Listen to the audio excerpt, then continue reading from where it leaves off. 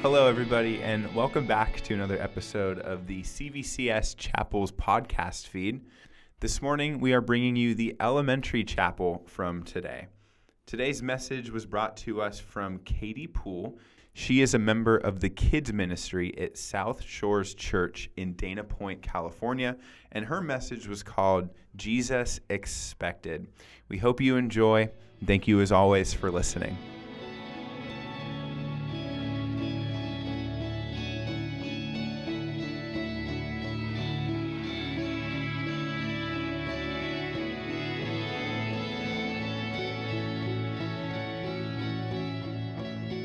I'm going to introduce to you our chapel speaker. Let's give a great warm eagle welcome to Miss Katie Poole. Good morning. So my name is Katie, and I have the privilege of being their children's pastor at South Shores Church, where some of you go. And I've known some of you since you were babies, but wanted to let some of you who don't know me know a little bit about me. So this is a picture of my family. I have a little boy named Jack who is almost 2. Some of you have met him. He is very energetic and very fun. And then I have a husband named Travis, who is a firefighter for Los Angeles City. So who knows what, he works at Station 41. Who knows what Friday is? First day of December, which means what is coming? Christmas is coming, which means it's right around the corner. So what is your favorite thing about Christmas? Grayson? Jesus is your favorite thing about Christmas? Okay, what else do you guys like about Christmas? Giving gifts? Okay. Getting presents? All right. Yeah, that's fun. I love getting these to my family. Jack, what about you? You like presents? So I really love presents. In fact, I actually brought one for all of us to share in, but we're going to have to wait to open it for a little while until we get towards the end. But I love to give gifts. It is one of my all-time favorite things. Opening them's fun too, but I love getting to pick the perfect present for someone. A lot of work goes into it, a lot of time. I love to make sure I get them exactly what they need. Sometimes it's not always what they want or what they think they're going to get, but I love to pick that perfect gift that's exactly what someone needs. But Christmas is a lot of work. I don't know about you guys. How does your family prepare for Christmas? What are some things that you guys do? Really tall tree and decorate it? Okay, what else? Yeah. Advent? Okay, that's a really good one. What do you guys do to prepare for Christmas?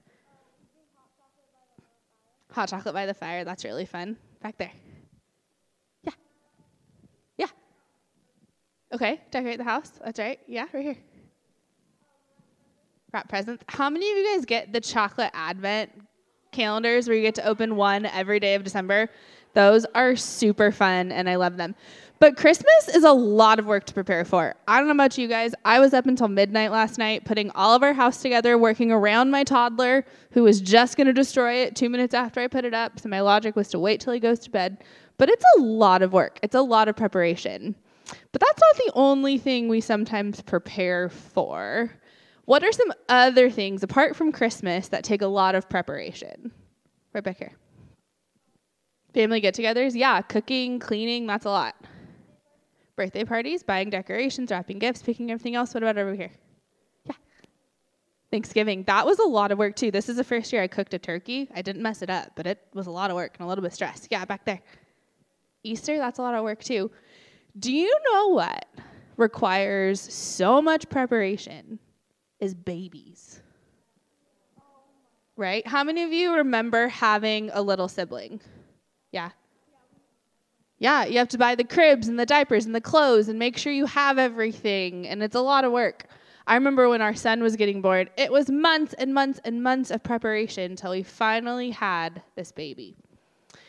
Well, Christmas season's upon us, which means we're celebrating the birth of a very special baby. But did you know, what have you guys been learning about this whole year so far? You guys have been taking a trip through what?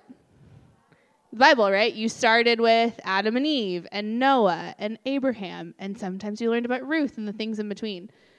But did you know that everything you've learned about so far was in preparation for Jesus? From the start to the end of where we are today, everything you've learned about, God was already preparing the way for the birth of a very special baby. Okay, you guys could watch this.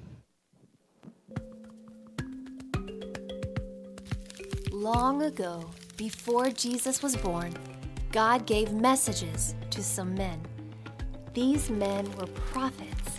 They told God's messages to people. The messages were about things that God was going to do. The prophets wrote down God's messages in the Bible. Two of the prophets were named Isaiah and Micah. They wrote down messages from God. God said that one day Jesus would come. Isaiah the prophet lived hundreds of years before Jesus was born on earth. Isaiah wrote down God's message about Jesus. Isaiah wrote that God would choose a woman to be Jesus' mother. Jesus' mother would not be married yet. Isaiah also said that when Jesus was born, one of Jesus' names would be Emmanuel. Emmanuel means God with us. Later, Isaiah talked about Jesus again, and he wrote these words in the Bible. Isaiah said, "A child will be born for us, a son will be given to us, and the government will be on his shoulders." That meant that Jesus was coming, and he would be a king. Isaiah also said, "He will be named Wonderful Counselor, Mighty God, Eternal Father, Prince of Peace." Even more names for Jesus. All of Jesus' names tell us who Jesus is and what great things he would do. Jesus was going to come to earth to help people and keep them safe.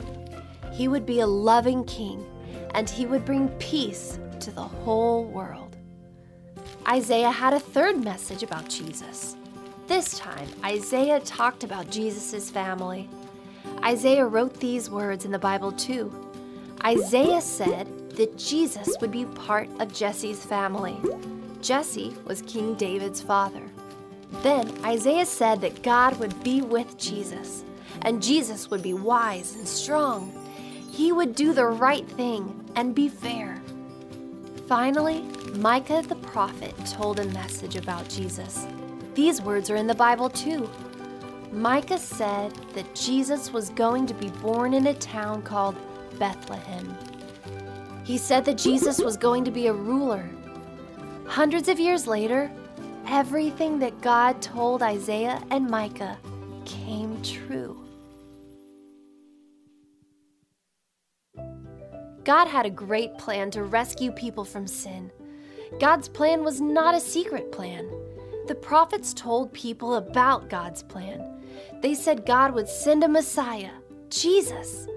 Jesus would be born into the world as a baby.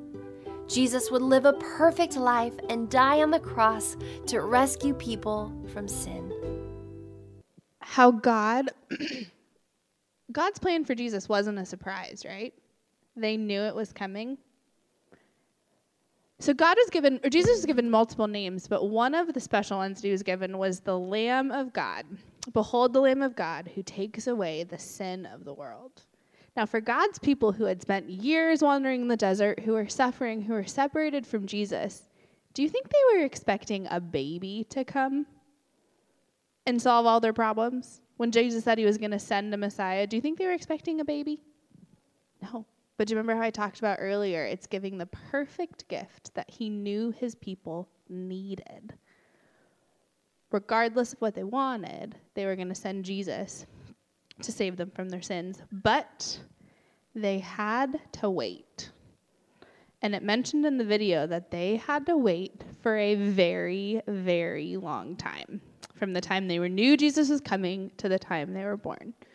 So they had time to prepare their hearts for the coming king.